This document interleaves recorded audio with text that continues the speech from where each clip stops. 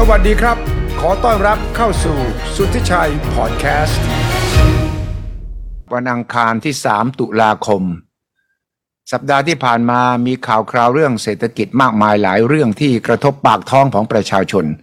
มีตั้งแต่เรื่องที่รัฐบาลใหม่กำลังประกาศว่าจะใช้ตั้งแต่สัปดาห์ที่ผ่านมาครับมีการประกาศพักหนี้เกษตรกรเมื่อวานนี้เราก็เห็นภาพของท่านนายกรัฐมนตรีนัดคุยกับท่านผู้ว่าแบงก์ชาติ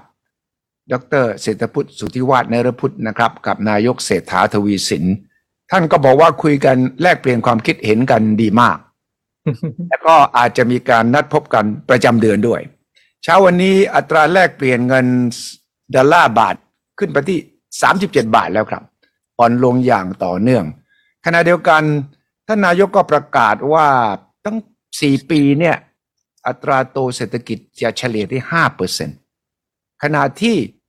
ทางแบงก์ชาติดูเหมือนว่าจะทำนายไว้ว่าอัตราโตเศรษฐกิจปีนี้เนี่ย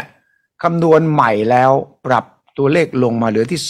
2.8% ไม่ถึง 3%แต่ปีหน้าครับแบงก์ชาติบอกว่าจะโตได้ถึง 4.4% กระโดดขึ้นไปมากมายขนาดนั้นเลยมีปัจจัยอะไรบ้างแน่นอนครับผมคิดถึงดร.กอบศักดิ์ ภูตระกูลเลยครับว่าจะช่วยมาวิเคราะห์ให้ฟังเพราะว่าเรานั่นหมายกันว่าจะคุยเรื่องว่าปีหน้าอัตราโตเนี่ยน่าจะได้เกิน 4% หรือเปล่าถ้า5 ปีจะให้ได้ 5% โดยเฉลี่ยต้องทำอะไรบ้างสวัสดีครับดร.กอบศักดิ์ครับสวัสดีครับสวัสดีครับคุณสุทธิชัยครับครับเป็นยังไงครับเมื่อวานนี้ท่านผู้ว่ากับนายกคุยกันท่านนายกบอกดีมากแลกเปลี่ยนความคิดเห็นกันอาจจะบางอย่างยังไม่เห็นตรงกันก็ไม่เป็นไรก็จะปล่อยขึ้นนะครับก็จะเป็นเรื่องนโยบายที่รัฐบาลเตรียมจะแจกเงินคนละ10,000แล้วครับดร.กอบกับผมก็ได้ด้วยนะถ้าเป็นไปตามกฎเกณฑ์ที่ว่าเนี่ยนะแล้วก็จะใช้เงินถึง 560,000 ล้านบาทซึ่งเขาก็เชื่อว่าจะกระตุ้นเศรษฐกิจแต่ว่าแบงก์ชาติก็กังวลนะครับว่าถ้าแจกประเภทมีเป้าหมายจะดีกว่าไหมถ้าจะไม่แจกภาพรวมเลยทั้งสิ้นทั้งปวงนี้เป็นสิ่งที่ประชาชนสนใจมากนะครับดร.กอบมองยังไงครับเราตั้งหัวข้อไว้ปีหน้าจะโตเกิน4ไหมปีนี้เป็นยังไงก่อนปีนี้เท่าที่ดูเหลืออีก3 เดือนเนี่ยผมว่าทุกคนนะครับปีนี้เนี่ยกำลังคิดว่าเศรษฐกิจไทยในปีนี้น่าจะโตได้ประมาณสัก3%ต่ำ3%นิดหนึ่งผมว่า3 บวกลบนะครับคือเรายังไม่แน่ใจว่ากระบวนการต่างๆที่รัฐบาลกำลังดำเนินอยู่ในขณะนี้เนี่ยจะส่งผลดีมากน้อยแค่ไหนยกตัวอย่างเช่นเรื่องของฟรีวีซ่าเมืองจีนเนี่ยก็กำลังมีข่าวมาเรื่อยๆใช่ไหมครับว่ายอดจองเพิ่มขึ้นตัวของเมืองจีนก็บอกว่าเมื่อเทียบกับปีที่แล้วเพิ่มขึ้น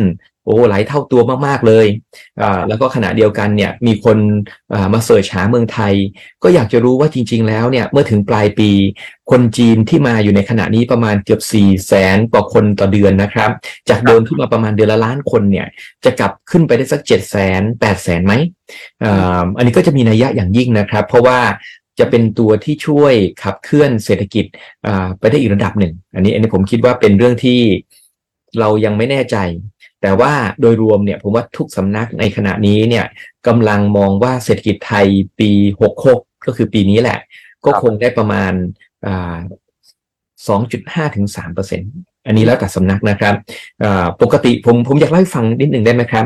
คือหลายคนก็ชอบถามผมว่าทำไมประมาณการเศรษฐกิจของเมืองไทยเนี่ยมันมีหลายเจ้าเหลือเกินใช่หลายสำนักเหลือเกินใช่มันมีหลายสำนักนะครับแค่ทางการเนี่ยก็อย่างน้อยก็มี3 สำนักละก็คือสำนักแบงก์ชาติสำนักสภาพัฒน์แล้วก็สำนักกระทรวงการคลังสำนักงานเศรษฐกิจการคลังทั้ง3 สำนักเนี่ยก็มีตัวเลขที่แตกต่างกันในบางประเทศนะครับอย่างของออสเตรเลียเนี่ยเขามีการทำนายร่วมกันงั้นทั้งประเทศก็จะมีการประมาณการตัวเดียวอันนี้ก็ออกมาจากการดำเนินการร่วมกับของหน่วยงานต่างๆที่มาประเมินร่วมกันแล้วก็แลกเปลี่ยนข้อมูลร่วมกันให้กลายเป็นตัวเลขเดียวแล้วทำให้ทุกคนไม่สับสนแต่ว่าวิธีของประเทศไทยเนี่ยเราก็เคยคุยกันตั้งนานแล้วครับเรื่องนี้ก็เลยคิดว่าเราใช้วิธีว่าก็ต่างคนต่างออกก็แล้วกันแล้วพอหลังจากนั้นเนี่ยก็ทยอยออกคนละเดือนประชาชนจะได้มีข้อมูลอัปเดตขึ้นเรื่อยๆว่าในเดือนนี้และเดือนถัดมาเดือนนู้นแล้วก็ครบ3 เดือนก็วนกลับมาใหม่ใช่ไหมครับตัวเลขมันเป็นอย่างไร ซึ่งสำหรับผมนะครับผมอยากจะเรียนนี้ว่าทั้ง3สำนักงานเนี่ยมันมีข้อมูลที่แตกต่างกันเวลาเราประมาณการเศรษฐกิจเนี่ยความสำเร็จของข้อมูลในการประมาณการเศรษฐกิจเนี่ยมันขึ้นอยู่กับ2-3อย่างอย่างที่1ก็แน่นอนคือโมเดลที่ใช้ใช่ไหมครับแล้วก็ตัวของความสันทัดของผู้ประมาณการอันนี้อันที่1เลยอันที่2เนี่ยก็คือข้อมูลที่ใช้ซึ่งข้อมูลที่ใช้นี่ก็มีความแตกต่างกันปกติเนี่ยผมจะเห็นเลยครับว่าข้อมูลแบงก์ชาติเนี่ยจะมีข้อมูลพวกแบงก์พวกสถาบันการเงินข้อมูลด้านการเงินละเอียดจะเห็นข้อมูลของเศรษฐกิจที่ไหลเวียนด้านการเงินเนี่ยอย่างดียิ่งเพราะเขาเป็นแม่ของธนาคารพาณิชย์ต่างๆใช่ไหมครับแล้วก็เป็นคนกำกับดูแลก็สามารถเข้าถึงข้อมูลต่างๆเหล่านี้ได้ดีก็เห็นภาพหนึ่งภาพแล้วก็ขณะเดียวกันเนี่ยก็สภาพัฒน์เองก็มีข้อมูลอีกแบบหนึ่งคือสภาพัฒน์เนี่ยมีข้อมูลที่เรียกว่า GDP เป็นคนทำข้อมูลนี่เองเขาก็จะมีข้อมูลที่ไปเก็บมาในเรื่องของเศรษฐกิจภาคการผลิตอันนี้เขาจะมีภาคการผลิตแล้วก็ขณะเดียวกันประมาณการต่างๆด้าน demand side แล้วก็เอามาประกอบกันเป็น GDP เขาก็จะมีข้อมูลอีกชุดหนึ่งครับผมบอกเลยว่าตัวของสภาพัฒน์นี่ก็เป็นคนที่มีข้อมูลที่แตกต่างจากแบงก์ชาติแล้วก็กระทรวงการคลังเนี่ยก็จะมีข้อมูลที่เป็นเรื่องของภาษีฐานภาษีเนี่ยก็จะมีตัวเลขแวดเห็นไหมครับพวกซื้อของตามเซเว่นซื้อตามร้านค้าต่างๆภาษีที่เก็บเข้ามาได้เนี่ยเขาก็จะเห็นภาพภาษีงั้นทุกคนเนี่ยจะเห็นภาพที่แตกต่างกันและภาพต่างๆเหล่านี้เนี่ยแต่ละคนก็ใช้ข้อมูลดังกล่าวในการประมาณการเศรษฐกิจออกไปนี่คือข้อที่2โมเดลความสันทัดของคนใช่ไหมครับแล้วก็เรื่องของตัวข้อมูลฐานข้อมูลที่แหล่งข้อมูลฐานข้อมูลแล้วอันที่3ครับ อันนี้ผมพูดได้ไหมเนี่ยได้ต้องพูดสิความเป็นอิสระของหน่วยงานครับอันนี้สำคัญที่แต่ผมคิดว่าทั้ง3หน่วยของทางการที่เราถึงเนี่ยก็ค่อนข้างอิสระนะไม่ผมว่าไม่จริงเราอุตส่าห์บอกว่าอย่างน้อยเราก็เชื่อว่าเขาต้องพยายามอิสระแล้วกันใช่ผมคิดว่าคือแต่ละที่เนี่ยมีเป้าหมายที่แตกต่างกันผมคิดว่าแบงก์ชาติเนี่ยจะคอนเซอร์เวทีฟคือมีความกังวลใจเรื่องเงินเฟ้อมีความกังวลใจเรื่องต่างๆใช่ไหมครับการประมาณการเนี่ยเขาก็หั่นการประมาณการพอสมควรเพื่อให้การประมาณการเนี่ยไม่สูงจนเกินไปนะแล้วเขาก็พยายามไม่เอาใจใครซึ่งดีเหมือนกับในบ้านเราต้องมีแม่ที่เข้มหน่อยใช่พ่อจะชอบกินเหล้าสูบบุหรี่เอาตังค์ไปใช้แต่แม่บอก no ต้องเผื่อเอาไว้หมดนะเผื่อเธอตกงานเผื่อเศรษฐกิจแย่เผื่อราคายางตอนผมอยู่ปากใต้นะราคายางตกวันไหนแม่บอกเลยว่าวันนี้กับข้าวน้อยลง1อย่างครับใช่ต้องเป็นอย่างนั้นเสร็จแล้วนะครับส่วนสภาพัฒน์เนี่ยก็มีความแตกต่างอีกแบบหนึ่งสภาพัฒน์เนี่ยเนื่องจากเป็นคนทำข้อมูลเศรษฐกิจใช่ไหมครับเขาก็จะระมัดระวังถึงระดับหนึ่งผมตอนอยู่ในภาคการเมืองเนี่ยก็เคยโทรไปปรึกษาสภาพัฒน์ปกติสภาพัฒน์ก็ไม่ค่อยชอบให้ข้อมูลเราพยายามทำไมก็จะเก็บไว้ทำไมเขาไม่หมายความว่าเขาต้องประกาศไงนะครับอย่างเช่นจะประกาศข้อมูล GDP ไตรมาสที่3แล้วก็อยากจะรู้ใจจะขาดเพราะเราจะได้เตรียมการได้ถูกว่าเศรษฐกิจเนี่ยเราขับเคลื่อนมาตั้งนานเนี่ยเศรษฐกิจมันกระเตื้องขึ้นหรือเปล่าอย่างช่วงหลังจากโควิดใช่ไหมครับเราก็ให้เศรษฐกิจเนี่ยค่อยๆไต่ระดับขึ้นมาแต่ว่าสภาพัฒน์เองก็ไม่ยอมบอกเราหรอกเขาพยายามจะเก็บไว้แต่ว่าเขาก็ขอแถลงก่อนแล้วก็เขาก็จะมีตัวความอิสระอีกแบบหนึ่งแต่ว่าเขาก็มีเป้าหมายอีกแบบนะครับผมว่าตัวของสภาพัฒน์เนี่ยเนื่องจากสุดท้ายทุกคนต้องมา cross check กับสภาพัฒน์ก็จะพยายามทำข้อมูลให้ใกล้เคียงที่สุดส่วนกระทรวงการคลังเนี่ยเนื่องจากใกล้ชิดรัฐมนตรีใช่ก็จะมีความระมัดระวังอีกแบบหนึ่งผมเลยบอกไงว่าคือตัวเขาเองเนี่ยเขาก็ไม่กล้าที่จะทำให้ข้อมูลออกมาแย่จนเกินไปเขาก็ระมัดระวังเรื่องนี้นะครับแล้วก็ผมว่าในทั้งหมดเนี่ยทั้ง3หน่วยงานกระทรวงการคลังเนี่ยจะเป็นหน่วยงานที่เซนซิทีฟกับเรื่องของตัวของคำว่า sentiment ก็คือตัวของความรู้สึกของตลาด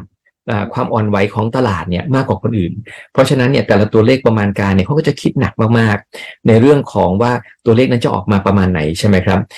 แล้วก็ เรื่องการประมาณการเศรษฐกิจมันขึ้นลงผมบอกเลยว่ามันเอาแน่เอานอนมากๆไม่ได้มันขึ้นลงได้แล้วตัวเลขเนี่ยกลับไปกลับมาเนี่ยได้ถึงระดับหนึ่งนะครับครับเสร็จแล้วครับตัวของ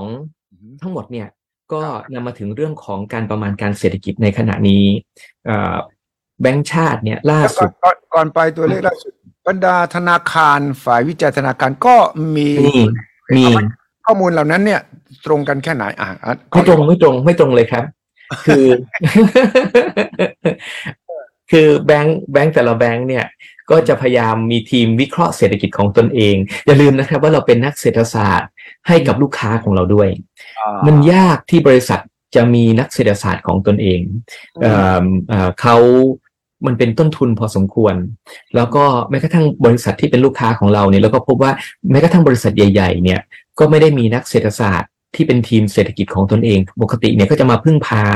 แบงก์นี่แหละแล้วก็หน่วยงานของภาครัฐในการมองไปในอนาคตว่าจะเกิดอะไรขึ้นบ้างนั้นทุกแบงก์ก็จะมีโมเดลของตัวเองแล้วก็มีทีมงานของตนเองก็แล้วแต่ครับแต่ผมปกติผมไม่ค่อยได้ดูของฝั่งแบงก์เท่าไหร่ผมว่าฝั่งแบงก์เนี่ยก็มีขึ้นมีลงแล้วหลายๆครั้งเนี่ยเขาก็จะปรับประมาณการเศรษฐกิจตามข้อมูลล่าสุดที่เข้ามาอย่างของแบงก์กรุงเทพเราก็มีนะครับแต่เราไม่ค่อยปรับหรอกเราปรับประมาณปีหนึ่งครั้งเดียวหรือ2 ครั้งแล้วก็เราก็จะมองไปข้างหน้าอย่างเช่นปีนี้เนี่ยเรามองตั้งแต่ต้นปีว่าคงได้ประมาณ 3% บวกลบแล้วก็ไม่เคยขึ้นไม่เคยลงเพราะว่าผมว่าบางทีเวลาที่ข้อมูลออกมาดีแล้วเราก็ไปปรับขึ้นเป็น 3.5 เดี๋ยวต่อมาข้อมูลก็ออกมาร้ายแล้วก็ปรับเหลือ 3% อีกรอบนึงแล้วพอร้ายมากกว่านั้นก็บอก 2.5 แล้วก็กลับไปกลับมาลูกค้าจะงงครับลูกค้าจะงงว่าตกลงว่ามันเท่าไหร่กันแน่แล้วเพราะฉะนั้นเนี่ยผมคิดว่าวิธีการที่ดีของการประมาณการเศรษฐกิจก็คือนิ่งแล้วก็ประมาณให้ดีที่สุดในช่วงแรกแล้วก็หลังจากนั้นเนี่ยก็ค่อยๆปรับประเมินต่อไปใช่ไหมครับดูว่าจะเกิดเหตุการณ์แล้วเมื่อเหตุการณ์พลิกผันจริงๆเช่นเกิดสงครามเนี่ยอันนั้นเราถึงเวลาที่เราต้องตัดสินใจว่าจะต้องมีการปรับประมาณการแต่ว่าถ้าไม่มีอะไรที่พลิกผันใหญ่หลวงเนี่ยเราก็อย่าไปปรับขึ้นปรับลงมากเพราะมันจะกังวลใจแต่ใจผมนะครับผมคิดว่าดู3หน่วยงานนี้เป็นหลักแล้วก็มีแม้กระทั่ง World Bank ก็ทำประมาณการให้นะครับแล้วก็ IMF ก็ประมาณการให้เราเช่นเดียวกันงั้นจะมีทั้งในประเทศนอกประเทศ ADB ก็ประมาณการให้ทุกคนจะทำประมาณการแต่ผมคิดว่าเอา3หน่วยงานหลักๆเนี่ยเป็นสำคัญแล้วพอหลังจากนั้นนะครับในตัวประมาณการเนี่ยก็มีความแตกต่างส่วนมากเนี่ยสภาพัฒน์กับตัวของสำนักงานเศรษฐกิจการคลังเนี่ยจะประมาณการปีเดียวปีนี้แหละปีนี้แต่เนื่องจากว่าสภาพัฒน์ล่าสุดออกมาในเดือนสิงหาคมก็ได้ปรับลดลงมาเหลือ 2.5 ถึง 3% กระทรวงการคลังเนี่ยผมเห็นล่าสุดถึงกรกฎาคมผมคิดว่าเป็นช่วงเปลี่ยนผ่านเปลี่ยนรัฐบาลเขาก็เลยไม่ออกประมาณการเศรษฐกิจออกมาเขาคงรอรัฐมนตรีแล้วก็แต่เขายังอยู่สูงเลยนะครับของเขาเนี่ยยังอยู่สูงกว่าทุกคนเลยผมคิดว่าแล้วก็พอหลังจากนั้นเนี่ยแบงก์ชาติเนี่ยเพิ่งมีการประมาณการหลังจากการประชุมกนง.ทุกๆ2 เดือนในขณะนี้เขาทำทุกๆ2 เดือนก็ออกมาล่าสุดก็เหลือประมาณ 2.8 สอดคล้องกับตัวของสภาพัฒน์งั้นตอนนี้ผมคิดว่า 2.8 เนี่ยเป็นตัวเลขที่ใช่แล้วอย่างน้อย2 ใน 3 ก็แต่ผมใจผมยังก็ไม่ได้บอกว่าอย่างแบงก์เราก็ไม่ได้ปรับเหลือให้ 2.8 นะครับผมคิดว่าเราก็ยังคิดว่าประมาณ 3% เพราะเราไม่รู้คือจริงๆที่เราไม่รู้ก็คือว่าไม่รู้ว่าที่ท่านนายกเขากำลังดำเนินการขณะนี้เนี่ยจะสามารถส่งผลต่อเศรษฐกิจดีมากน้อยแค่ไหนเพราะฉะนั้นจริงๆเนี่ยเราก็ยึดไว้ประมาณ 3% เนี่ยถ้าออกมา 2.8 ก็ใกล้เคียงก็ถือว่าใช้ได้ผมเลยคิดว่าเรื่องประมาณการจะเป็นลักษณะนี้แล้วมีอีกอันนึงที่ต่างกันที่ต่างกันก็คือว่าแบงก์ชาติเนี่ยจะมีการประมาณการล่วงหน้าไป2 ปีประมาณ8 ควอเตอร์ซึ่งการประมาณการล่วงหน้า2 ปีเนี่ยก็ไม่ได้ง่ายใช่ไหมครับแต่ว่าที่แบงก์ชาติต้องทำลักษณะนี้แล้วสภาพัฒน์กับกระทรวงการคลังไม่ทำเนี่ยก็เพราะว่าแบงก์ชาติเนี่ยมีความจำเป็นอีกแบบหนึ่งเขาทำนโยบายการเงินซึ่งนโยบายการเงินเนี่ยใช้เวลานานในการที่จะออกผลแล้วก็ในการดูแลเงินเฟ้อเนี่ยเขาก็ไม่อยากจะดูแลเฉพาะเงินเฟ้อปีนี้แต่เป็นแนวโน้มเงินเฟ้อปีถัดไปด้วยเขาอยากให้โน้มกลับมาที่เดิมใช่ไหมครับเพราะฉะนั้นเนี่ยเขาก็พยายามเอาลูกแก้วตั้งแล้วก็มองไปในลูกแก้วของเขาว่า ลูกแก้วของใครด้วยนะลูกแก้วของใครด้วยนะแล้วแต่ละคนมีลูกแก้วตัวเองนะใช่ใช่แล้วก็ดูลูกแก้วสมมติเราบอกว่ากรณีนโยบายหลายนโยบายรัฐบาลกำลังทำอยู่มันไม่มีตัวอย่างก่อนหน้านี้ใช่ไหมว่าถ้าเราใส่เงินเท่านี้เข้าไปฉีดเงินเข้าไปมันควรจะโตเท่าใดมันมีโมเดลอะไรไหมที่ในโลกเนี่ยที่จะบอกว่าเอาสูตรนี่แหละเราสามารถที่จะประเมินได้เลยไม่มีเหรอประเมินคร่าวๆได้ครับผมว่าประเมินคร่าวๆเนี่ยก็คือลองนับเม็ดเงินตรงๆก็ได้คือเขาชอบว่าหมุนหลายรอบใช่ไหมครับจะหมุนกี่รอบเนี่ยผมคิดว่าเอารอบที่1ก่อนเพราะรอบที่2รอบที่3เนี่ยมันขึ้นอยู่กับหลายๆอย่างเช่นพอแจกเงินไปแล้วเนี่ยเขาอาจจะเอาไปชำระหนี้ก็ได้เพราะหลายคนโดยเฉพาะพี่น้องที่อยู่ผู้มีรายได้ปานกลางหรือน้อยนะครับหลายคนเนี่ยเสียหายจากโควิดแล้วก็เป็นหนี้เยอะเพราะฉะนั้นเนี่ยเงินที่ได้ไปก็อาจจะไปจ่ายหนี้ถ้าไปจ่ายหนี้เนี่ยก็ยากหมุนยากเราก็พยายามบังคับให้เขาเอาไปใช้จ่ายจริงๆแต่จริงๆเนี่ย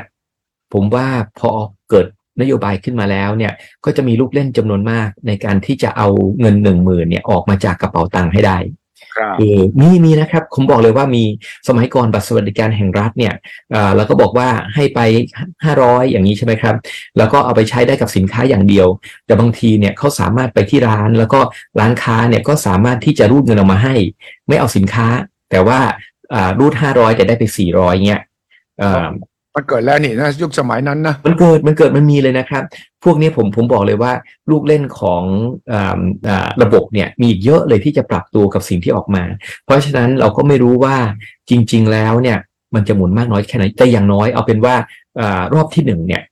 เป็นรอบที่โอเคเราก็จะเห็นว่ามันหมุนไปยังไงใช่ไหมครับแต่เงินนี้ปีนี้ไม่เกี่ยวข้องเพราะว่ามันจะออกมาปีหน้างั้นที่สำคัญอีกอันหนึ่งนะครับก็คือว่าไหนๆเราพูดเรื่องประมาณการเศรษฐกิจผมก็จะเล่าให้ฟังว่าผมทำเรื่องนี้มาเนี่ยผมเห็นอะไรใช่ไหมครับคือประมาณการเศรษฐกิจต้นปีปลายปีก็จะต่างกันเพราะอะไรเพราะว่าตอนต้นปีเนี่ยมันมี4ไตรมาสงั้นทั้ง4ไตรมาสเนี่ยมันคือunknown มันคือไม่แน่ใจว่าจะเกิดอะไรใช่ไหมครับรู้คร่าวๆเพราะฉะนั้นแต่ละไตรมาสเนี่ยสามารถออกมาเป็นไปตามคาดเกินคาดต่างๆได้ทั้งนั้นแต่ว่านี่คือสาเหตุว่าทำไมเนี่ยเวลาที่หน่วยงานประมาณการเศรษฐกิจพอครบไตรมาสแล้วมีข้อมูลล่าสุดออกมาเนี่ยเขาจะพยายามปรับเปลี่ยนประมาณการอีกรอบนึงพอปรับเปลี่ยนประมาณการอีกรอบนึงเนี่ยก็จะทำให้เขาสามารถมองที่เหลือได้ดีเพราะที่สำคัญที่สุดครับเพราะว่าไตรมาสก่อนหน้าเนี่ยมันเฉลยแล้วไงครับมันเฉลยแล้วว่าออกมาเท่าไหร่เหมือนกับเราทอยลูกเต๋า4 ครั้งนะครับทอยครั้งที่1ครั้งที่2ครั้งที่3ครั้งที่4เนี่ยตอนแรกก็ไม่รู้จะได้เท่าไหร่ใช่ไหมครับแต่ถ้าเกิดทอยครั้งที่1แล้วได้2อ่ะที่เหลือคราวนี้ก็โอเคต่ำแล้วล่ะ ถ้าเกิดทอย2 ครั้งครั้งที่2ได้1ใช่ไหมแล้วก็บอกเลยทอย4 ครั้งนี้ถ้าทางได้ไม่ถึงครึ่งแน่ๆเลย เห็นไหมครับเพราะฉะนั้นเนี่ยเราจะรู้ตัวอยู่เรื่อยๆว่าข้อมูลมันเป็นอย่างไรเศรษฐกิจก็เหมือนกันผมเลยบอกไงครับว่าพอใกล้ปลายปีเนี่ยอย่างตอนนี้เรามีข้อมูล2 ไตรมาสแล้วผมคิดว่าตัวเลข 2.8 เนี่ยคงใกล้ความจริงมากขึ้นเรื่อยๆเพราะว่าเรามีตัวเลขจริงมาทั้งครึ่งปีหรือให้เดาแค่หรือทำนายแค่ประมาณแค่ครึ่งปีเท่านั้นแล้วก็ตัวเลขออกมาแนวโน้มออกมาด้วยเห็นชัดว่าเป็นประมาณนี้งั้นผมเลยคิดว่าต้นปีปลายปีเนี่ยมันก็จะมีความแตกต่างกันลักษณะนี้สำหรับปีหน้าสิครับปีหน้าจะเป็นตัวแปรที่สำคัญเพราะว่ามันหลายปัจจัยใหม่ใช่ลองเรียงให้ดูให้คนไทยดูสิครับประกอบว่าน่าจะติดตามตัวเลขอะไรบ้างปีหน้าใช่ปีหน้านะครับมันมีปัจจัยเสี่ยงหลายอย่างผมคิดว่าปัจจัยเสี่ยงที่น่ากังวลใจเนี่ยที่สำคัญขณะนี้คือประเทศจีนประเทศจีนล่าสุดนะครับเมื่อคืนเนี่ยถ้าลองไปอ่านใน Financial Times ดูนะครับเขาจะบอกว่าตัวของWorld Bank เนี่ยได้มีการประมาณการเศรษฐกิจสำหรับปีหน้าเลยพวก World Bank IMF ชอบประมาณการล่วงหน้าไปหลายปีเขาเรียกว่า medium term projection เพื่อทำประมาณการโดยเฉพาะอย่างยิ่งเนี่ยมันแต่ละคนมันมีความแตกต่างกันอย่างแบงก์ชาติเนี่ยพยายามทำ2 ปีเพราะว่าดูแลนโยบายการเงินใช่ไหมครับส่วน IMF เนี่ย World Bank เวลาเข้ามาอยู่เมืองไทยเนี่ยเขาอยากจะขอทำประมาณการ5 ปี5 ปีผมก็ถามโอ้โหลูกแก้วคุณนี่ ลูกแก้ว AI แน่ๆเลย ซึ่งสมัยนี้นะใช่อะไรมาเปลี่ยนเยอะมากเนี่ยนะไอ้ขนาดแต่ก่อนนี้บริษัทมีแผน5 ปีเนี่ยนะบอกเดี๋ยวนี้ไม่ไหวแล้วมันต้องมีแผนทุก6 เดือนใช่แต่เขามีประเด็นก็คืออย่างนี้เขาบอกว่าที่เขาทำแผน5 ปีเนี่ยเขาอยากจะรู้ว่าตัวของฐานะการคลังของเราเนี่ยมันมีความยั่งยืนแค่ไหนหมายความว่าคือถ้ามองไปแล้วเนี่ยใน5 ปีเนี่ยจะจ่ายหนี้ได้หรือเปล่าเห็นไหมครับแล้วประเทศชาติจะวิ่งไปสู่ปัญหาวิ่งเจอกำแพงหรือเปล่าหลายประเทศในละตินอเมริกานะครับเขาดูแลฐานะการคลังไม่ดีเขาก็จะขาดดุลเป็นประจำแล้วปีหน้าก็ขาดดุลอีกปีนู้นก็ขาดดุลอีกเขาก็จะนั่งคำนวณว่าถ้าเกิดขาดดุลตามนี้เนี่ยเป็นเวลา5 ปีเนี่ยหนี้ภาครัฐของคุณจะวิ่งไปถึงแค่ไหนแล้วพอถึงจุดนั้นเนี่ยโลกจะรับได้ไหมแล้ววิกฤตมันจะถามหาหรือเปล่าใช่ไหมครับงั้นการประมาณการ5 ปีของ IMF เนี่ยมีเป้าหมายของเขาก็คือว่าเขาอยากดูว่าถ้าเกิดเราไม่เปลี่ยนนโยบายเดินตามทิศทางนี้หรือว่าภายใต้สิ่งที่รัฐบาลพูดอยู่ขณะนี้เนี่ยสุดท้ายแล้วเนี่ยฐานะการเงินของทั้งประเทศเนี่ยจะพอเป็นไปได้หรือเปล่าอันนี้นี่คือแนวคิดแต่ว่าโดยรวมเนี่ยผมคิดว่าการทำ5 ปีมันยากแต่อย่างน้อยมันให้เห็นถึงความตั้งใจฝรั่งชอบเรียกว่า intention ก็คือว่าความตั้งใจของภาครัฐในการมีวินัยทางการเงินการคลังแล้วก็ดูแลฐานะภาครัฐดูแลฐานะภาคการเงินต่างๆเพื่อที่ให้เศรษฐกิจเนี่ยเมื่อผ่านไประยะเวลาเนี่ยสามารถที่จะไม่วิ่งสู่วิกฤตอันนี้เนี่ยผมคิดว่าเป็นลักษณะนั้นตัวของธนาคารโลกนะครับเขาก็บอกว่าเขากังวลใจเรื่องเมืองจีนมากผมว่าเรื่องนี้เราต้องคุยกันพอสมควรเลยคือเมืองจีนขณะนี้เนี่ยกำลังมีปัญหาอสังหาคุณสุริชัยจำได้ไหมครับว่าเขาเคยมีปัญหาเรื่อง Evergrande ใช่ทุกวันนี้ก็ยังมีอยู่วันก่อนจับ CEO เข้าข้อหาอะไรไม่รู้นะใช่เขาจับ CEO ไปแล้วก็ผมบอกเลยนะครับว่า Evergrande เนี่ยเกิดเหตุตั้งแต่เมื่อประมาณเป็นปีกว่าๆแล้วใช่ไหมครับ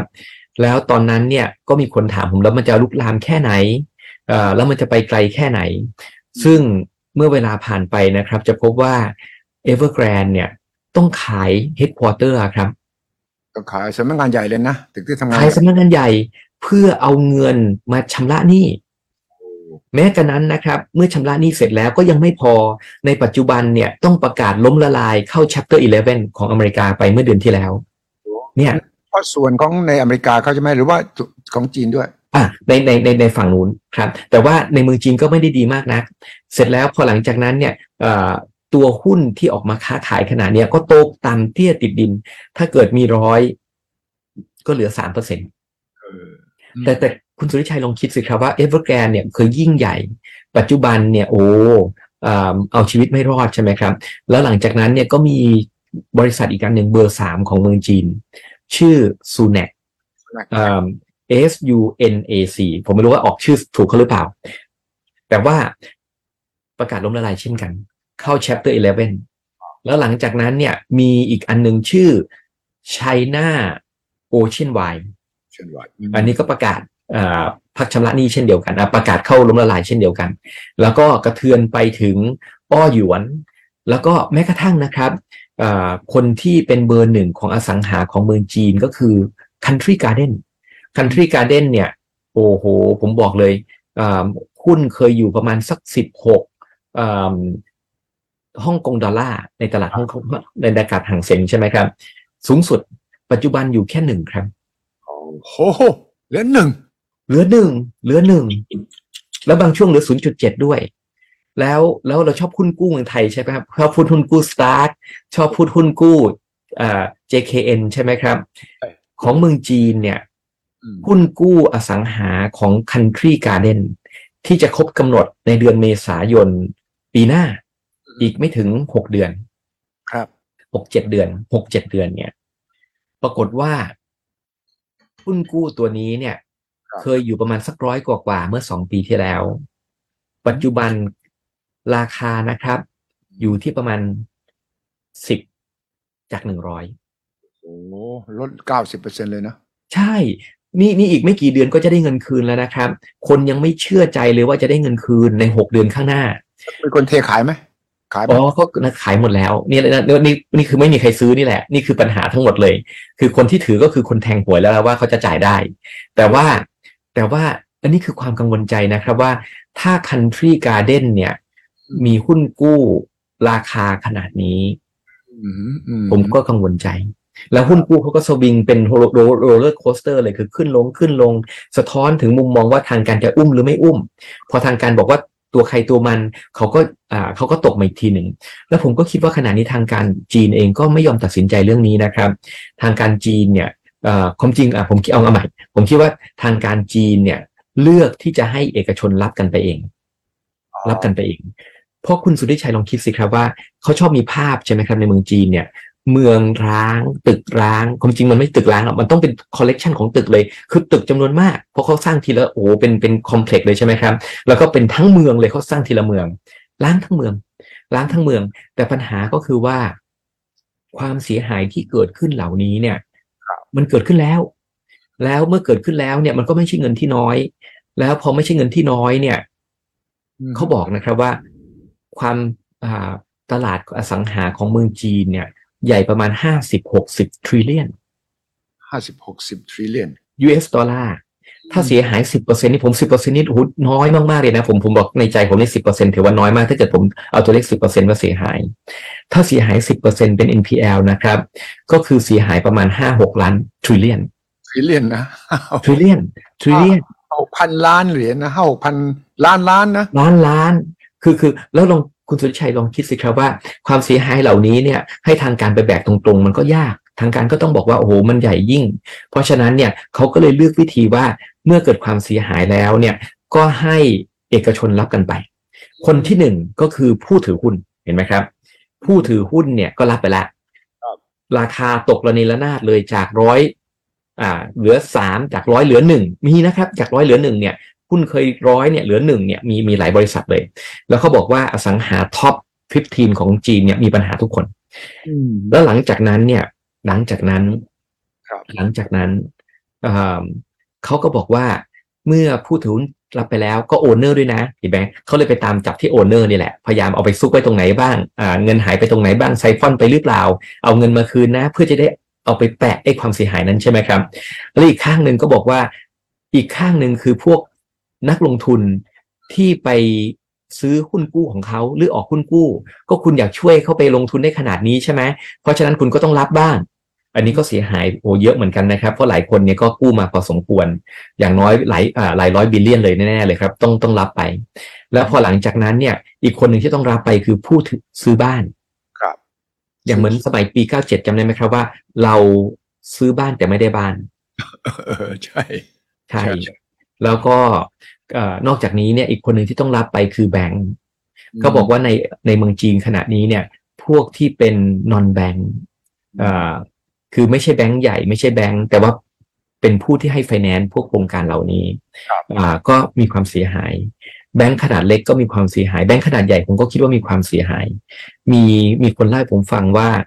ตัวเลขของ NPL ของธนาคารต่างประเทศในเมืองจีน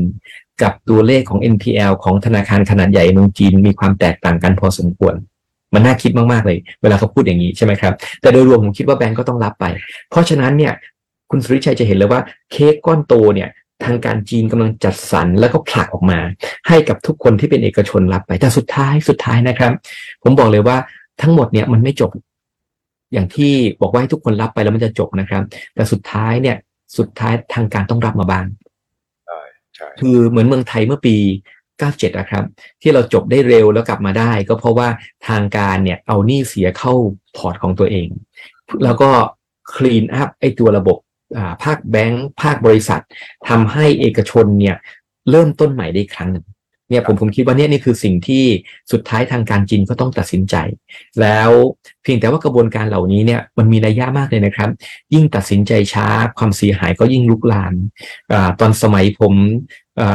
อยู่ปี97เนี่ยพวก World Bank มาบอกผมยังจำได้ถึงวันนี้เลยนี่จะ30 ปีแล้วนะ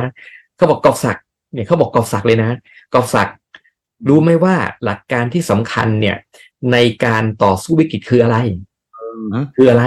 เขาบอกว่าอันที่หนึ่งเมื่อพบตัวเองอยู่ในหลุมกรุณาอย่าขุดต่อไป ถ้าเจอในหลุมอย่าขุดต่อไปไม่ใช่แน่ฝังตัวเองใช่เขาบอกว่า if you found yourself in a hole stop digging the first thing to do is stop digging เขาบอกว่าต้องหยุดขุดก่อนแล้วก็มองซ้ายมองขวาก่อนแล้วจะทำยังไงจะขึ้นได้ใช่ไหมครับแต่ถ้าเกิดขุดต่อไปเรื่อยๆเนี่ยมันจะเสียหายเพิ่มขึ้นอันที่สองเขาบอกว่าเมื่อเกิดปัญหาลักษณะนี้แล้วเนี่ยถ้าเกิดจะจัดการปัญหาทำให้มากดีกว่าทำน้อยเพราะว่าถ้าเกิดทำน้อยคืออะไรครับเหมือนกับผมเนี่ยนิ้วผมเนี่ยไปโดนแบคทีเรียกินมาใช่ไหมครับผมก็โอ้ยเดี๋ยวนิ้วด้วนแล้วจะเสียบุคลิก ผมก็ยอมตัดไปสักข้อหนึ่งครับปรากฏตัดข้อหนึ่งเชื้อมันก็ลามอยู่เลยสุดท้ายก็เลยตัดนิ้วหนึ่งก็ไม่พอสุดท้ายก็ต้องตัดทั้งฝ่ามือใช่ไหมครับตัวสุดท้ายก็ตัดมาถึงต้นแขนพอตัดต้นแขนไม่รู้จะตัดอะไรต่อแล้ว พิการ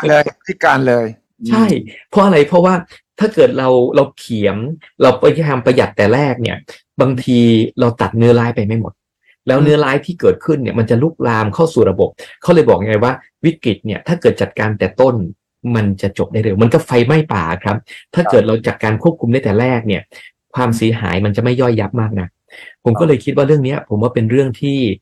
ทางการจีนต้องตัดสินใจแล้วผมมองวิธีนี้ที่เขาทำนะครับผมมีคำถามคือเมืองจีนเนี่ยการลงทุนแต่ละปีต่อ GDP เนี่ยประมาณ 45%เหมือนเมืองไทยเลยครับเหมือนเมืองไทยก่อนปี97เลยคือการลงทุนเยอะมากประมาณ40กว่าเปอร์เซ็นต์ซึ่งประเทศปกติทั่วโลกประมาณ20กว่าเปอร์เซ็นต์ประเทศไทยขณะนี้ก็20กว่าเปอร์เซ็นต์40%มาจากไหนคำตอบก็คือประมาณ25%เนี่ยมาจากภาคอสังหาอสังหาเนี่ยอสังหาแต่ละปีลงทุนประมาณความจริงสัดส่วนของอสังหาทั้งหมดในเศรษฐกิจมัน 35% นะครับแต่ทำให้ investment ประมาณ 25% เนี่ยแต่ละปีมาจากภาคนี้ผมถามอยู่ในใจถ้าเขาจะเดินตามทางนี้เขาจะจับเจ้าสัวที่เป็นเจ้าสัวอสังหาทุกคนไปเนี่ยผมถามว่า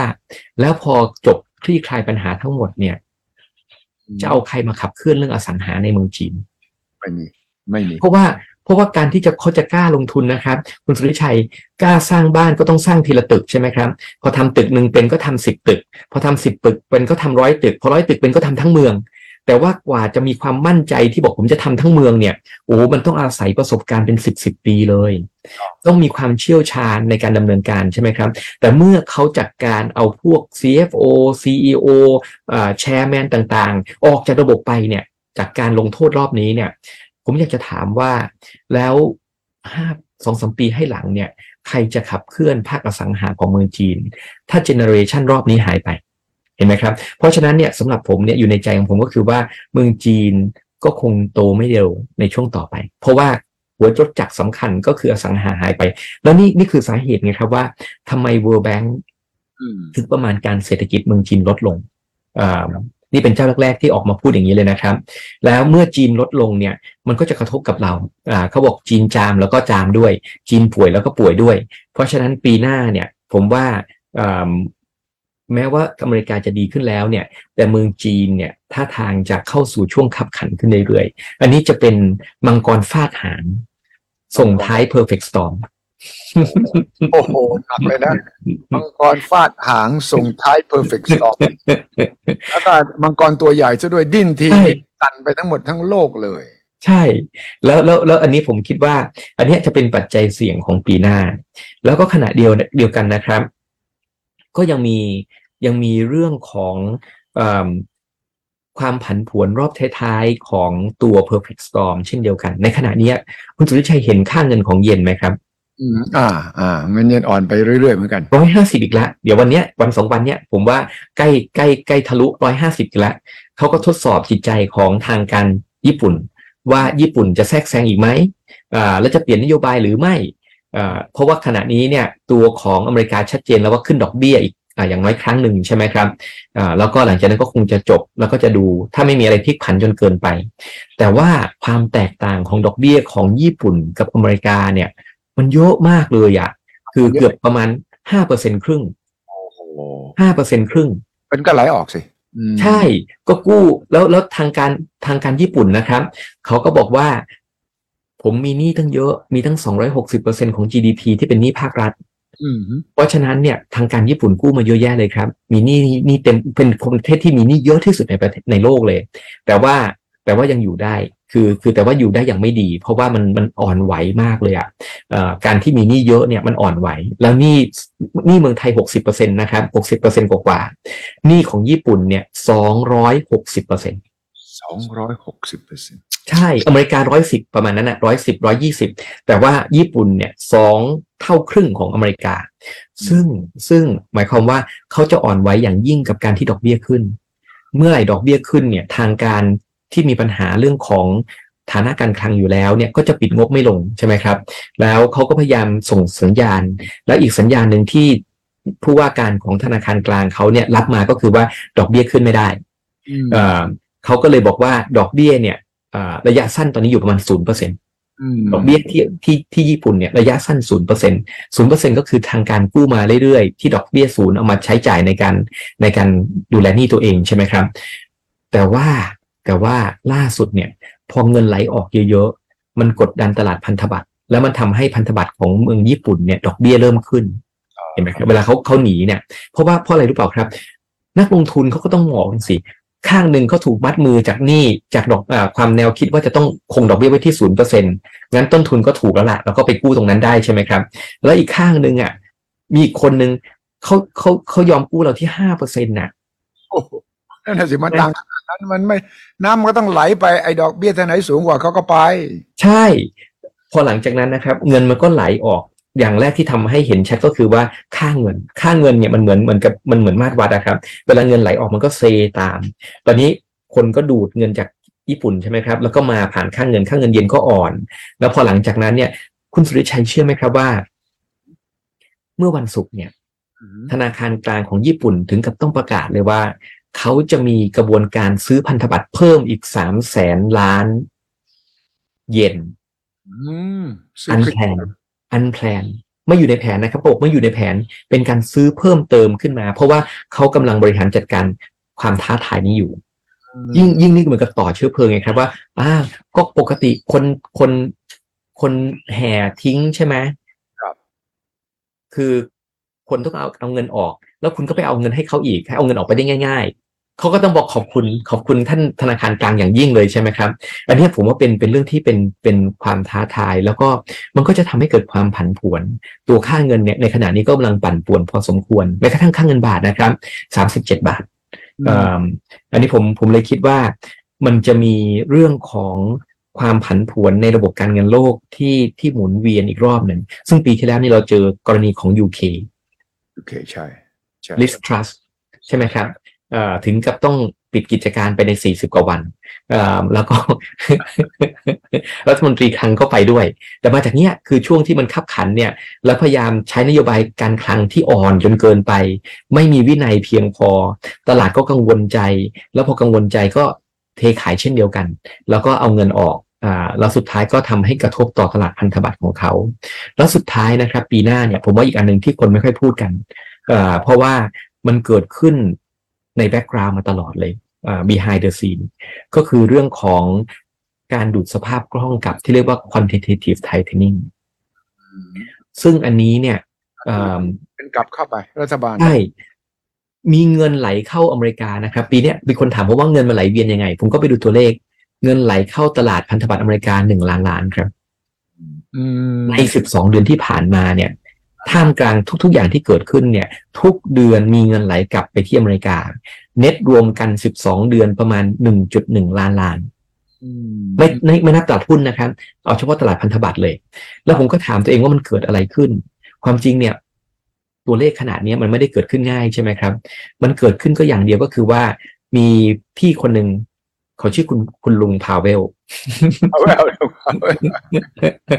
เขากำลังดำเนินการเรียกสภาพคล่องคืนตอนที่เกิดโควิดเนี่ยเขาฉีดมาประมาณสักเกือบ5 ล้านล้านปีที่แล้วทั้งปี12 เดือนที่ผ่านมาเนี่ยเขาได้ดึงเงินกลับไปประมาณ1 ล้านล้านพอดีนี่แหละครับนี่ผมเลยก็ต้องแปะ2 ข้างรวมกันใช่ไหมครับว่า1 ล้านล้านกลับไปที่อเมริกาไปที่ไหนล่ะก็กลับไปที่เฟดเพราะเฟดกำลังดึงเงินกลับคืนไปแล้วเฟดมีความตั้งใจว่าจะต้องลดให้ได้อีก4 ล้านล้าน 4 ล้านล้านเพราะฉะนั้นเนี่ยในช่วงปี2 ปีข้างหน้าเนี่ยสภาพคล่องก็จะกลับไปที่อเมริกาอย่างต่อเนื่องยิ่งมีเรื่องของ carry trade การดูดเอาจากประเทศที่ดอกเบี้ยต่ำไปสู่ดอกเบี้ยสูงเนี่ยมันก็จะทำให้เกิดความผันผวนงั้นปีหน้าก็ยังไม่ได้ง่ายมากนะมันยังจะมีปัญหาต่างๆเหล่านี้ผมเลยคิดไงครับว่าปีหน้าเนี่ยคือแบงก์ชาติเนี่ยประมาณการไว้ประมาณสัก 4.4% 4.4 นี่คือของแบงก์ชาติคนเดียวที่ประมาณการเรื่องปีหน้าในขณะนี้ในเมืองไทยนะครับใช่ก็คำนวณพยากรณ์เอาไว้โดยพื้นฐานของอะไรแบงก์ชาติที่เขาประมาณอย่างนี้ครับผมคิดว่าเขามองจากมุมมองที่ว่าอันที่1ปีหน้าเนี่ยส่งออกจะเริ่มดีขึ้นสำหรับผมนะครับผมคิดว่าเศรษฐกิจในปีที่จะมาถึงเนี่ยในช่วงท้ายของปีหน้าหรือแม้กระทั่งกลางปีของปี67เนี่ยทุกคนจะรู้สึกดีขึ้นเรื่อยๆเพราะว่ามันจะมีข่าวว่าธนาคารกลางนู้นธนาคารกลางนี้เนี่ยกำลังลดดอกเบี้ยลงแล้วต่อให้มันยังไม่ได้ดีเต็มที่นะครับแต่แค่สัญญาณว่ามีการลดดอกเบี้ยเรากำลังเข้าสู่ช่วงลงเขาแล้วอะรู้สึกว่ามันมาสูงสุดละลงละเริ่มลงละมันกำลังลงแล้วเนี่ยงั้นทุกคนก็จะรู้สึกว่า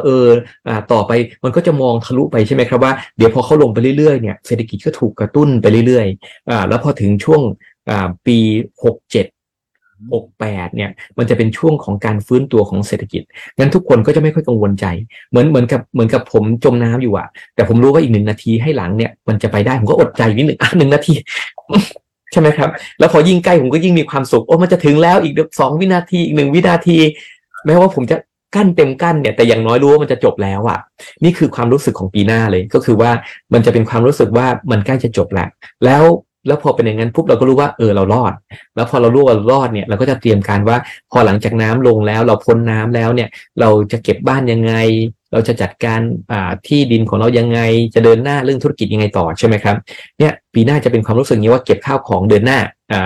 แล้วทุกคนเนี่ยเมื่อทำพร้อมๆกันทั้งโลกเนี่ยเศรษฐกิจโลกก็จะหมุนไปได้ดีแบงก์ชาติก็เลยคำนวณไงครับว่าปีนี้เนี่ยมูลค่าการส่งออกจะติดลบประมาณ 2% ปีนี้ปี66แต่ปีหน้าเนี่ย66แต่ว่าปีหน้าเนี่ยเขาคิดว่าเศรษฐกิจภาคการส่งออกเนี่ยจะโตอย่างน้อยประมาณ 4%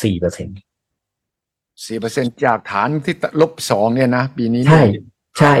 ก็คือว่าอย่างน้อยเนี่ยภาคส่งออกเนี่ยที่เคยเซมาตลอดแล้วก็ส่งอยู่ขณะนี้ใช่ไหมครับเขาคิดว่ามันจะดีขึ้นอันนี้ก็เป็นแหล่งปกติอย่างที่เขาชอบพูดไงครับว่า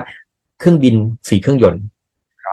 ปีนี้เครื่องยนต์ส่งออกเนี่ยถ่วงแน่ๆเลยเพราะว่าโลกมันกำลังชะลอใช่ไหมครับแต่ปีหน้าเนี่ยภาคส่งออกจะเป็นภาคที่พลิกฟื้นแล้วความจริงบวกค่าเงินบาทอ่อนเนี่ยมันก็ช่วยเยอะแล้วก็อีกอันนึงที่เขาคิดว่ามันจะช่วยก็คือตัวของท่องเที่ยวใช่ท่องเที่ยวเนี่ยแบงก์ชาติก็ประมาณการว่าปีนี้ได้มาสัก28 ล้านนิดๆและปีหน้าน่าจะได้สัก35 ล้านกับ28 ล้านเนี่ยก็ประมาณเพิ่มขึ้นประมาณ7 ล้านคนถือว่า7 ล้าน8 ล้านคนใจผมนะครับผมคำนวณอย่างนี้ว่าภาคท่องเที่ยวเนี่ยต่างประเทศเนี่ย 10% ภาคท่องเที่ยวไทยเที่ยวไทยประมาณ 5% แล้วนี่เรียบร้อยแล้วกลับมาหมดแล้วต่างประเทศเที่ยวไทย10% มาจาก40 ล้านคนงั้นถ้าเกิดหารเร็วๆง่ายๆว่าเกิดอะไรใช่ไหมครับก็คือ4 ล้านเท่ากับ 1% 4 ล้าน 1% ใช่ก็คือคนมา40 ล้านคนเท่ากับ GDP 10% ที่มันเกิดขึ้นในช่วงที่ผ่านมาใช่ไหมครับตอนนี้มันหายปีที่เราเหลือ0ปีที่ผ่านมา12 11ปีนี้ได้28ปีหน้าได้35เน็ตรวมปีหน้าก็ตีว่า8 ล้านเนี่ยที่เขาคาดกันนะครับก็เท่ากับประมาณ 2% ของ GDPอันนี้ก็เป็นอีกอันหนึ่งเห็นไหมตัวของส่งออกก็ขับเคลื่อนจากที่เคยติดลบมาเป็นบวกแล้วก็ท่องเที่ยวเนี่ยบวกอีก8 ล้านคนจากปีนี้ก็คือทำให้ GDP เพิ่มขึ้นอีกประมาณอีก 2% อันนี้ก็จะทำให้ GDP อยู่ในกระเป๋าแล้วขณะเดียวกันเขาก็คิดว่าความรู้สึกของพี่น้องประชาชนความสามารถในการบริโภคต่างๆเนี่ยก็ยังจะเดินต่อเนื่องอาจจะไม่ดีเหมือนปีนี้นะครับพวกเป็นการพลิกฟื้นแต่ว่าปีหน้าก็ยังต่อเนื่องแต่ที่สำคัญที่สุดก็คือการลงทุนต่างๆก็จะเริ่มกลับมาเขาก็จะคิดว่า consumption ก็ทรงๆ investment จะกลับมาส่งออกท่องเที่ยวแล้วนี่เขายังไม่ได้นับอีกอย่างหนึ่งก็คือดิจิตอล 10,000แบงค์ชาติยังไม่ใส่เข้าไปเหรอผมคิดว่าเขายังไม่ได้ใส่ไปผมคิดว่าเขาคำนวณคร่าวๆแต่ว่าเขายังคิดว่ายังมีความไม่แน่นอนเขาก็เดี๋ยวรอเพิ่มเติมใช่ไหมครับซึ่งในส่วนนี้เนี่ยผมคิดว่าทั้งหมดเน็ตรวมกันเนี่ยก็น่าจะเป็นแรงขับเคลื่อนได้ระดับหนึ่งผมว่าปีหน้า 4% ไม่น่าจะมีปัญหาท่านนับจากนโยบายต่างๆที่รัฐบาลจะทำขณะนี้นะครับงั้น 4% เนี่ยผมว่าได้แน่สำหรับปีข้างหน้าเพียงแต่ว่าผมอยากจะชวนพี่น้องประชาชนคิดอย่างนี้ครับว่าที่สำคัญของเราเนี่ยอยากให้ถามตัวเองว่าเป้าหมายคืออะไรผมว่าเป้าหมายคืออะไรเป้าหมายของนโยบายเศรษฐกิจคืออะไรแล้วตัวของเราเองด้วยครับผมว่าเวลาทำธุรกิจต่างๆเนี่ยเราต้องมีเป้าหมายว่าช่วงนี้จะทำอะไรใช่ไหมครับผมคิดว่าช่วงเนี้ยเป้าหมายของเราก็คือว่าเราต้องเอาตัวเองให้รอดให้ได้อะคืออย่างช่วงโควิดช่วง perfect storm เนี่ยเราต้องพยายามเอาตัวเองให้รอดได้โดยเฉพาะปีนี้เป็นปีที่ต่ำที่สุดละท้องช้างแล้วใช่ไหมครับแล้วพอหลังจากนั้นมันจะค่อยๆดีขึ้นผมคิดว่าเราต้องพยายามเอาตัวเองให้รอดและพอปีหน้าเนี่ยจะเป็นปีเตรียมการที่จะออกจากวิกฤตแล้วเข้าสู่ช่วงการฟื้นตัวทางเศรษฐกิจซึ่งทั้งหมดนะครับผมไปนั่งคิดเลยว่าคำถามที่แท้จริงเนี่ยมันไม่ใช่ว่าจะได้ 4% หรือเปล่าแต่จริงๆมันก็คือว่าทำยังไงที่เราจะได้ 4-5% ต่อเนื่องกันหลายๆปี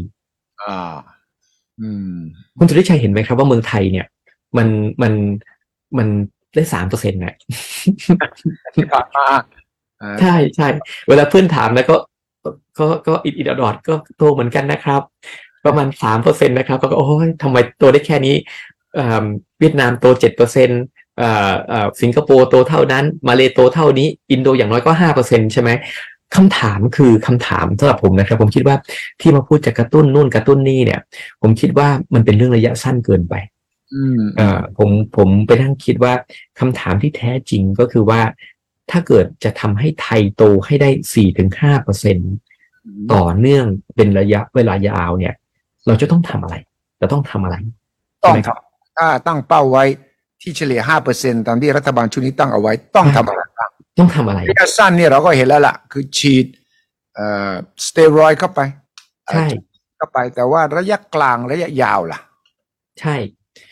เพราะทำไมหรือเปล่าครับสเตียรอยด์มันไม่ถูกนะครับคือการที่เราต้องฉีดสเตียรอยด์ทุกปีเนี่ยมันหลอกตา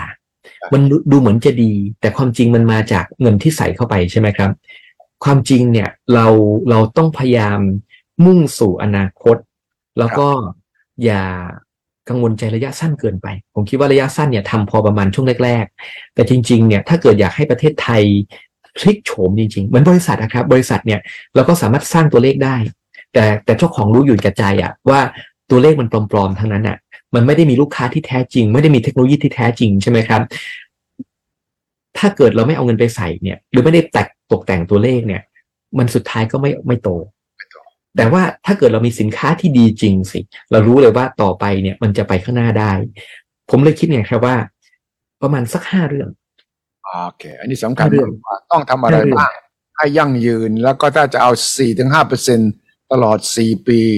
และตลอดไปเนี่ยต้องทำอะไรบ้างขอเลย5 เรื่องผมคิดว่า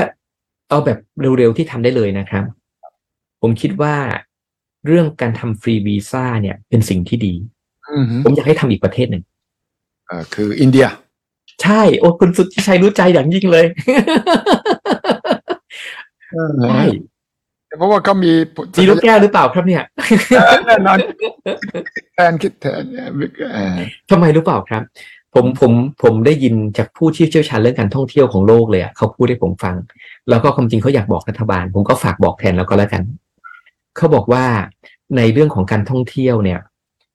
สังเกตหรือเปล่าว่าคนญี่ปุ่นชอบเที่ยวไทยคนจีนก็ชอบเที่ยวไทยแต่คนเกาหลีไม่เที่ยวไทยเหรอคนเกาหลีเนี่ยชอบไปที่เวียดนาม เขาก็ถามว่าทำไมคนเกาหลีถึงชอบเที่ยวเวียดนามทั้งที่คนอื่นเขาชอบเที่ยวเมืองไทยใช่ไหมครับคำตอบที่คุยกับเขาก็คือว่าเป็นเพราะว่าเกาหลีเนี่ยเลือกที่จะไปลงทุนที่เวียดนามแล้วพอไปลงทุนเวียดนามเนี่ยคนก็กลับไปกลับมามันก็ปากต่อปากใช่ไหมครับแล้วคนก็ว่าไปไหนไปเวียดนามคนในเกาหลีก็เลยตามรอยแล้วก็ไปเที่ยวที่เวียดนามมากขึ้นเรื่อยๆจนกลายเป็นเทรนด์แล้วก็ล็อกอินมาว่าเกาหลีเที่ยวเวียดนามเมืองจีนก็ล็อกมาที่ประเทศไทยญี่ปุ่นก็ล็อกมาที่ประเทศไทยแล้วจะเปลี่ยนลักษณะก็ยากออสเตรเลียเที่ยวบาหลีเข้ากับอินโดนีเซียเข้าใกล้ชิดกันอยู่แล้วบาหลีเข้าโด่งดังกับออสเตรเลียใช่แต่อินโดนีเซียชอบเที่ยวบาหลีอินเดียผู้เชี่ยวชาญเขาผมบอกว่าอินเดียเนี่ยยังไม่เลือกขณะนี้เขาเห็นว่าอินเดียเนี่ยกำลังไปทั้งไทยแล้วก็ทั้งเวียดนามกำลังเลือกอยู่ขณะนี้แล้วที่สำคัญก็คือว่าคนที่ไปเขาจะเอาประสบการณ์มาเล่าอีกคนหนึ่งฟังว่าผมไปเที่ยวเวียดนามเป็นยังไงนะผมเลยอยากจะเสนอไงครับว่าความจริงไหนๆก็ทำฟรีวีซ่าแล้วทำอีกประเทศหนึ่งก็แล้วกันทำโดยเฉพาะในช่วง1 ปีข้างหน้าเนี่ยจนกระทั่งคนอินเดียติดปากต่อปากแล้วก็บอกว่าถ้าจะมาเที่ยวเซาท์อีสต์เอเชียเนี่ยถ้าเที่ยวอาเซียนเนี่ยเที่ยวไทยดีที่สุดเนี่ยแล้วพอระยะยาวนะครับตอนนี้ก็เริ่มมีดีมากขึ้นนะครับช่วงตอนที่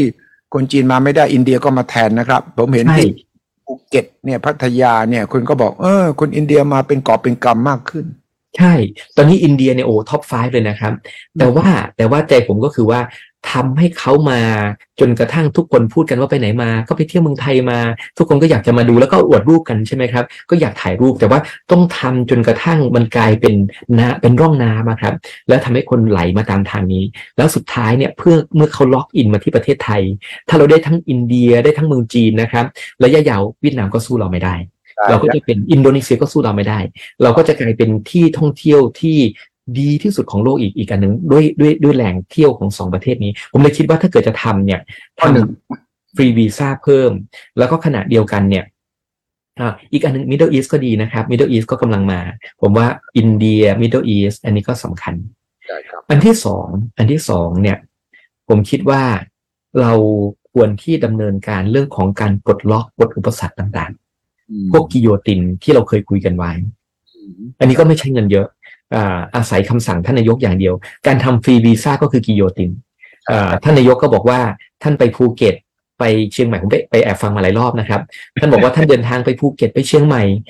สนามบินเชียงใหม่เนี่ยพอลงเครื่องบินมาก็มีปัญหาใช่ไหมครับท่านมีปัญหาอะไรรู้เปล่าครับก็คือนักท่องเที่ยวเนี่ยสั่ง Grab Taxi แต่เข้ามาในสนามบินไม่ได้เพราะว่าสนามบินมีสัมปทานเพราะฉะนั้นเนี่ยเขาก็ต้องเดินลากกระเป๋าไป700 เมตรเพื่อที่จะไปขึ้น Grab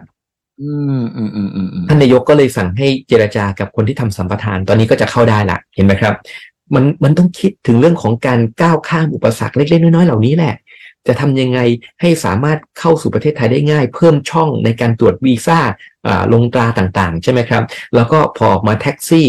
ทำพวกVAT return ทำเรื่องของการปลดอุปสรรคเรื่องของการรายงานตัวแบบฟอร์มที่เขียนบนเครื่องบินน่ะเลิกได้แล้วใช่แล้วทำไมไม่ให้เขากรอกทำ QR code มาจากเมืองนอกเหมือนกับที่สิงคโปร์ทำกับเราใช่ไหมครับแล้วพอหลังจากนั้นเดินผ่านเมืองก็เดินผ่านง่ายๆไม่ต้องกรอกข้อมูลอะไรให้เขากรอกมาจากบ้านพอมาถึงเมืองไทยก็เป็นเวลา quality ทั้งหมดเลยผมเลยคิดนะครับว่าเรื่องกิโยตินอีกหลายเรื่องเลยนะครับว่าแม้กระทั่งคนที่มาอยู่เมืองไทยแล้วเนี่ยทำไมเราไม่ทำให้ต่างชาติเนี่ยไม่ต้องรายงานตัว90 วันตัวเป็นออนไลน์เอาสิใช่ไหมครับแล้วก็เวลาไปเชียงใหม่ไปที่ต่างๆออกจากบ้านไปพอไปอยู่24 ชั่วโมงก็ไม่ต้องรายงานแล้วมันตกยุคแล้วยังมีเรื่องอื่นๆอีกเยอะแยะไปหมดเรื่องของการเปิดธุรกิจการทำสารพัดอย่างผมบอกว่าเรื่องนี้เป็นอีกเรื่องหนึ่งถ้าทำแล้วเนี่ยมันจะลดค่าใช้จ่ายของทุกคนอย่างแท้จริงคือตอนนี้เขาชอบพูดบอกว่าลดค่าใช้จ่ายเช่นค่าน้ำค่าไฟใช่ไหมครับแต่ค่าน้ำค่าไฟลดค่าใช้จ่ายเพราะรัฐบาลรับแทนรัฐบาลรับแทนใช่คืออันนี้เป็นลดแต่ไม่จริงเพราะว่ารัฐบาลรับคือต้องขอบคุณเพราะว่าเราก็ได้ค่าไฟที่ลดลงแต่ว่าเป็นภาระให้รัฐบาลแล้วสุดท้ายเราก็ต้องจ่ายอยู่ดีใช่ไหมครับเพราะมันก็ต้องเป็นภาระทางภาษีแต่ว่าทำไมไม่ลดอย่างแท้จริงโดยที่ลดอุปสรรค ที่กำลังเกิดขึ้นขณะนี้จากกฎเกณฑ์ขั้นตอนต่างๆที่รัฐบาลประกาศไว้ซึ่งเราสามารถลดเองได้หมดเลยอันนี้ก็จะเป็นสิ่งที่สามารถดำเนินการได้อันนี้ผมว่าอันที่สองก็คือเรื่องของพวกกิโยตินอันที่สามครับอันที่สามเนี่ยถ้าเกิดเราทำสองอย่างไปแล้วเนี่ยอย่างน้อยก็จะมีแรงเคลื่อนเรื่องท่องเที่ยวยิ่งขึ้นจากเดิมใช่ไหมครับแล้วขณะเดียวกันเนี่ยฟันเฟืองก็จะหมุนได้ดีขึ้นเพราะว่าไอ้ตัวที่มันเป็นสนิมต่างๆเนี่ยมันถูกเคาะออกไปผมอยากให้ท่านนายกตั้งทีมเลยจัดการอุปสรรคข้อมูลต่างๆไอ้พวกกฎเกณฑ์ต่างๆที่ไร้สาระเนี่ยแล้วทำให้ดีจะมีเงินไหลเวียนอีกเยอะแยะไปหมดอันที่สามครับที่ท่านไปคุยกับอีลอนก็เป็นเรื่องที่ดี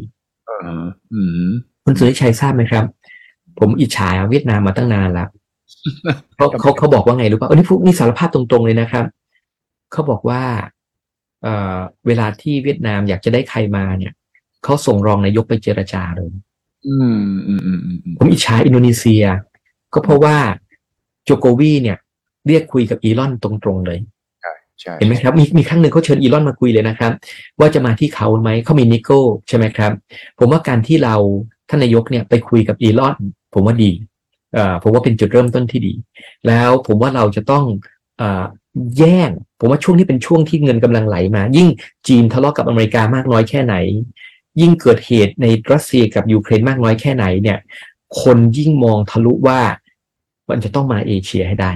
แล้วเวลาที่มาเอเชียเนี่ยเหมือนกับปลามันกำลังไหลมาเยอะอ่ะเราต้อง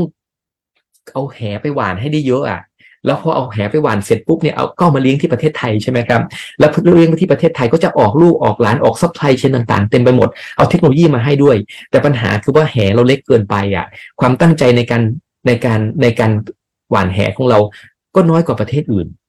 ซึ่งคุณวิกรมบอกผมนะครับแบบคุณสุริชัยชอบคุยกับคุณวิกรมผมเห็นอยู่ลองถามเขาสิครับเขาบอกผมบอกว่ากอบศักดิ์รู้ไหมว่าเวียดนามมาได้3เราประเทศไทยได้1เราได้แค่1เขาได้3โอ้เขาได้3เราได้1ถ้าเกิดเขาได้3เราได้1หมายความไงครับหมายความว่าตอนนี้จะไม่เห็นผลแต่ว่า5ปีให้หลังเวลาโรงงานเหล่านี้สร้างเสร็จเนี่ยมันหมายความว่าเขาจะมียุทโธปกรณ์ทางเศรษฐกิจที่มาถล่มประเทศไทย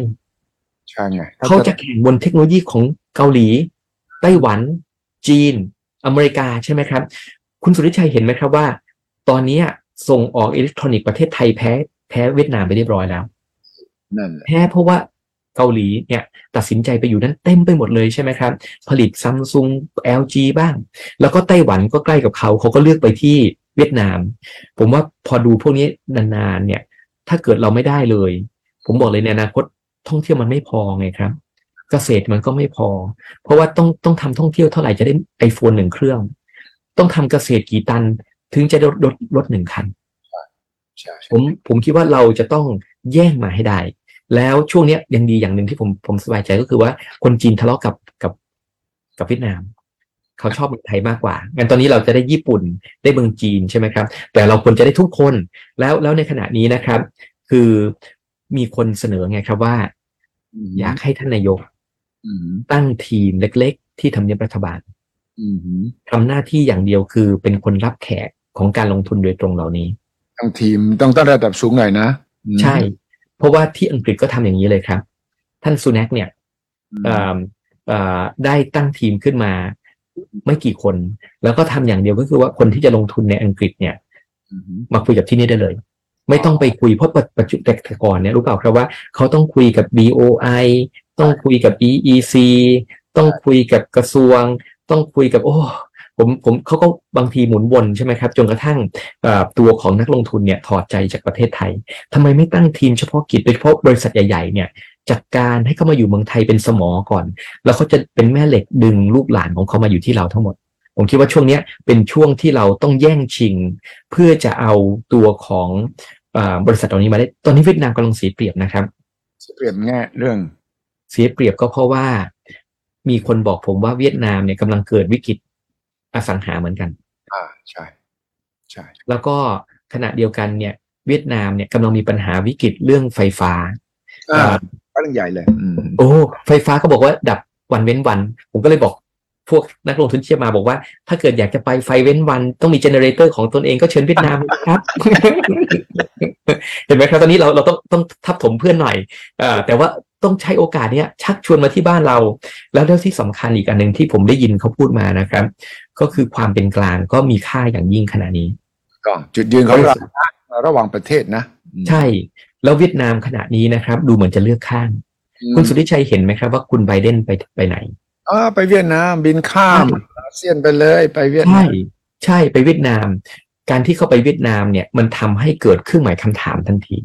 ว่าเวียดนามจะเข้าข้างอเมริกาใช่หรือไม่จนกระทั่งรักกันจูบกัน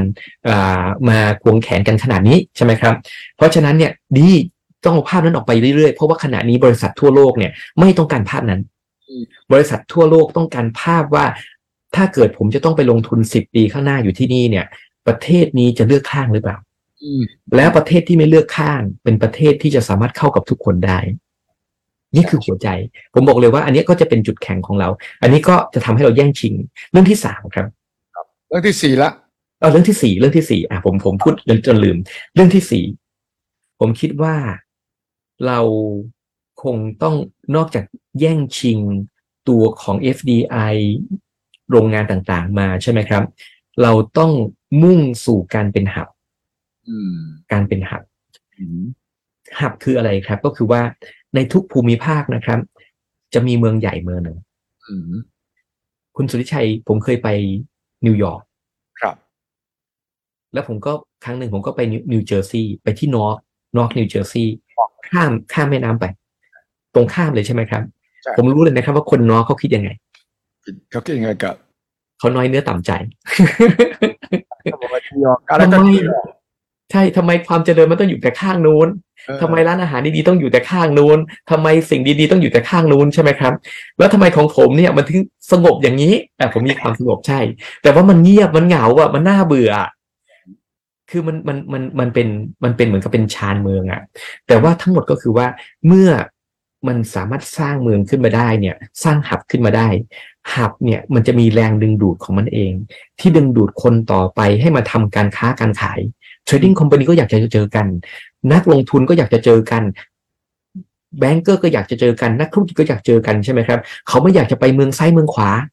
เพราะฉะนั้นเนี่ยถ้าเกิดเราใช้ช่วงนี้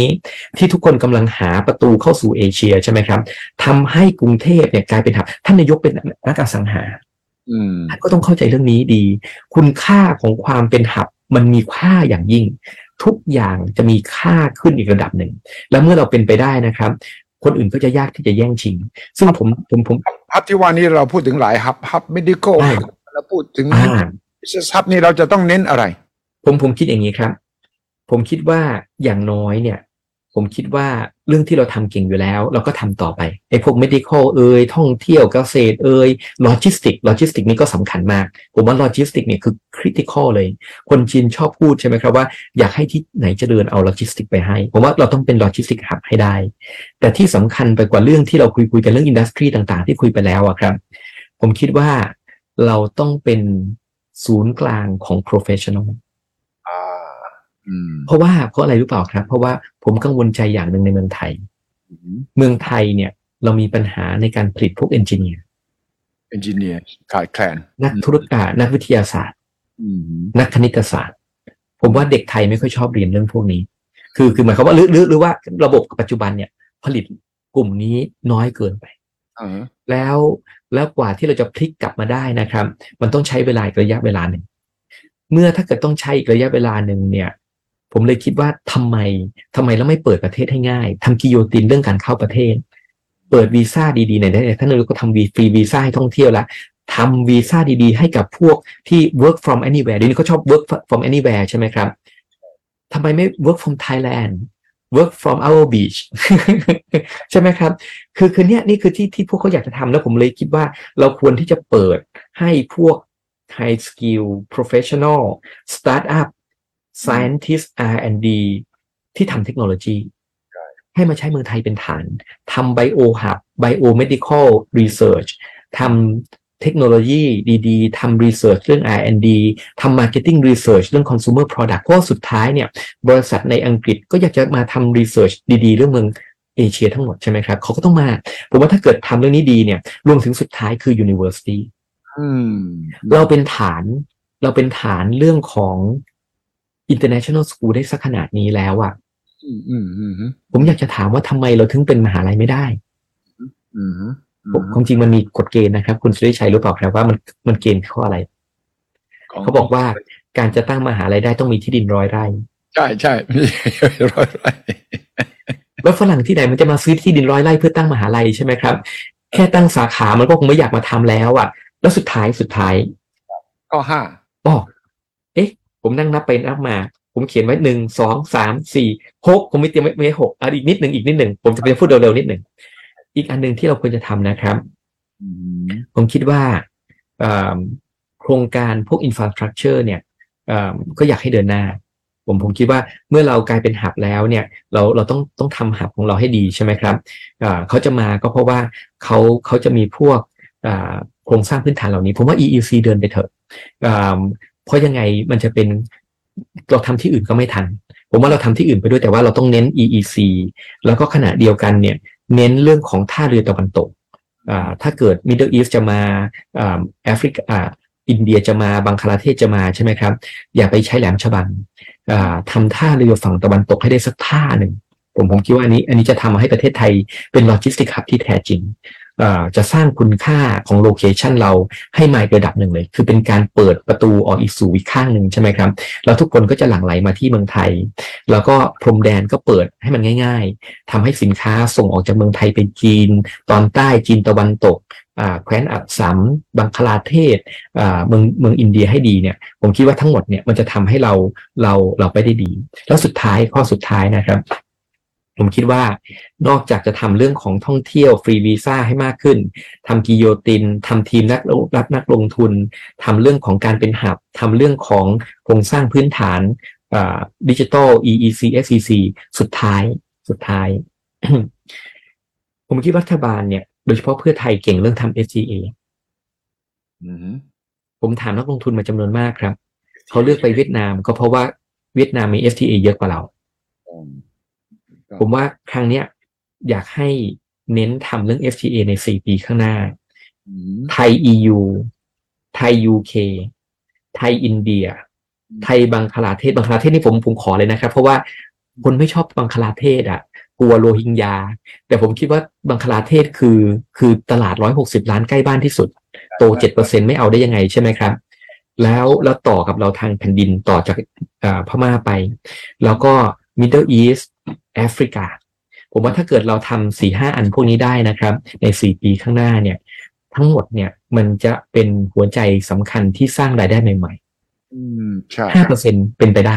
4-5% เนี่ยผมบอกเลยว่าถ้าเราทำเหล่านี้ได้เนี่ยประเทศไทยสามารถโต 4-5% อย่างต่อเนื่องโดยที่ไม่ได้มาจากเงินของรัฐเลยนะครับครับเอกชนได้ใช่รัฐต้องสนับสนุนด้วยการยกเลิกระเบียบที่มันคร่ำครึที่มันล้าสมัยทั้งหลายแล้วทั้งหมดนี้จะมีค่าเพราะอะไรรู้เปล่าครับเพราะว่า 4-5 ปีให้หลังเนี่ยเราจะต้องรับเรื่องของ aging society ถูกต้องคนสูงอายุเนี่ยผมว่าต้องใช้ค่าใช้จ่ายเยอะรัฐสวัสดิการที่เรียกร้องกันใช้เงินอีกมหาศาลใช่ไหมครับผมว่าพวกนี้มันจะเป็นการสร้างรายได้ที่แท้จริงให้กับประเทศแล้วก็พอเรามีรายได้ที่แท้จริงเนี่ยเราก็จะมีสวัสดิการได้ระดับหนึ่งและเป็นสวัสดิการที่ไม่เกินเอื้อมคือไม่เกินเอื้อมเหมือนกันว่าเราสามารถที่จะมีชีวิตหรูหราก็ได้แต่ถ้าเกิดรายได้เราไม่พอเนี่ยเราก็จะเป็นหนี้ในการสร้างความหรูหราระยะยาวมันก็ไปต่อไม่ได้ใช่ไหมครับแต่ถ้าเกิดเรามีรายได้ที่แท้จริงเนี่ยเราก็จะใช้ชีวิตที่ดีขึ้นสบายขึ้นหรูหราขึ้นที่สอดรับกับฐานะเราผมว่าทั้งหมดเนี่ยเลยอยากให้คิดไงครับว่าผมได้ยินคนหนึ่งเขาพูดชื่อลอเรนซ์ซัมเมอร์ลอเรนซ์ซัมเมอร์อดีตรัฐมนตรีพาณิชย์สหรัฐใช่เขาพูดอธิการฮาร์วาร์ดด้วยนะใช่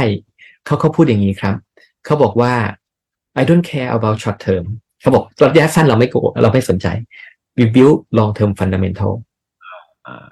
นี่คือหัวใจเลยผมเลยบอกไงครับว่าระยะสั้นเนี่ยช่วยได้แต่ว่าที่สำคัญคือการสร้างพื้นฐานระยะยาวเพื่อให้ประเทศมันโตไงครับเนี่ยผมเลยคิดว่าถ้าเกิดเราพูดกัน 4% ปีหน้าผมว่า 4% ปีหน้าได้ถ้าเกิดถามแบงก์ก็คงบอกว่าปีหน้าประมาณ 4% อย่างน้อยเดี๋ยวรอดูนโยบายต่างๆใช่ไหมครับแล้วก็เรื่องเมืองจีนว่าจะผันผวนแค่ไหนแต่ว่า 4% เนี่ยผมว่าไม่เกินเอื้อมปีหน้าผมว่าเป็นไปได้เลย แต่ว่าที่สำคัญกว่า 4% ปีหน้าก็คือเรื่องของความสามารถที่จะโตต่อเนื่องกลับไปที่ 4-5% ทุกๆปีอันนี้ผมว่านี่คือหัวใจใช่เลยโอ้วันนี้ได้ทั้งข้อมูลเกี่ยวกับเศรษฐกิจปีหน้าและข้อเสนอ6ข้อสำหรับที่จะทำให้ประเทศไทยมี long term fundamentals สามารถที่จะมีอัตราโตได้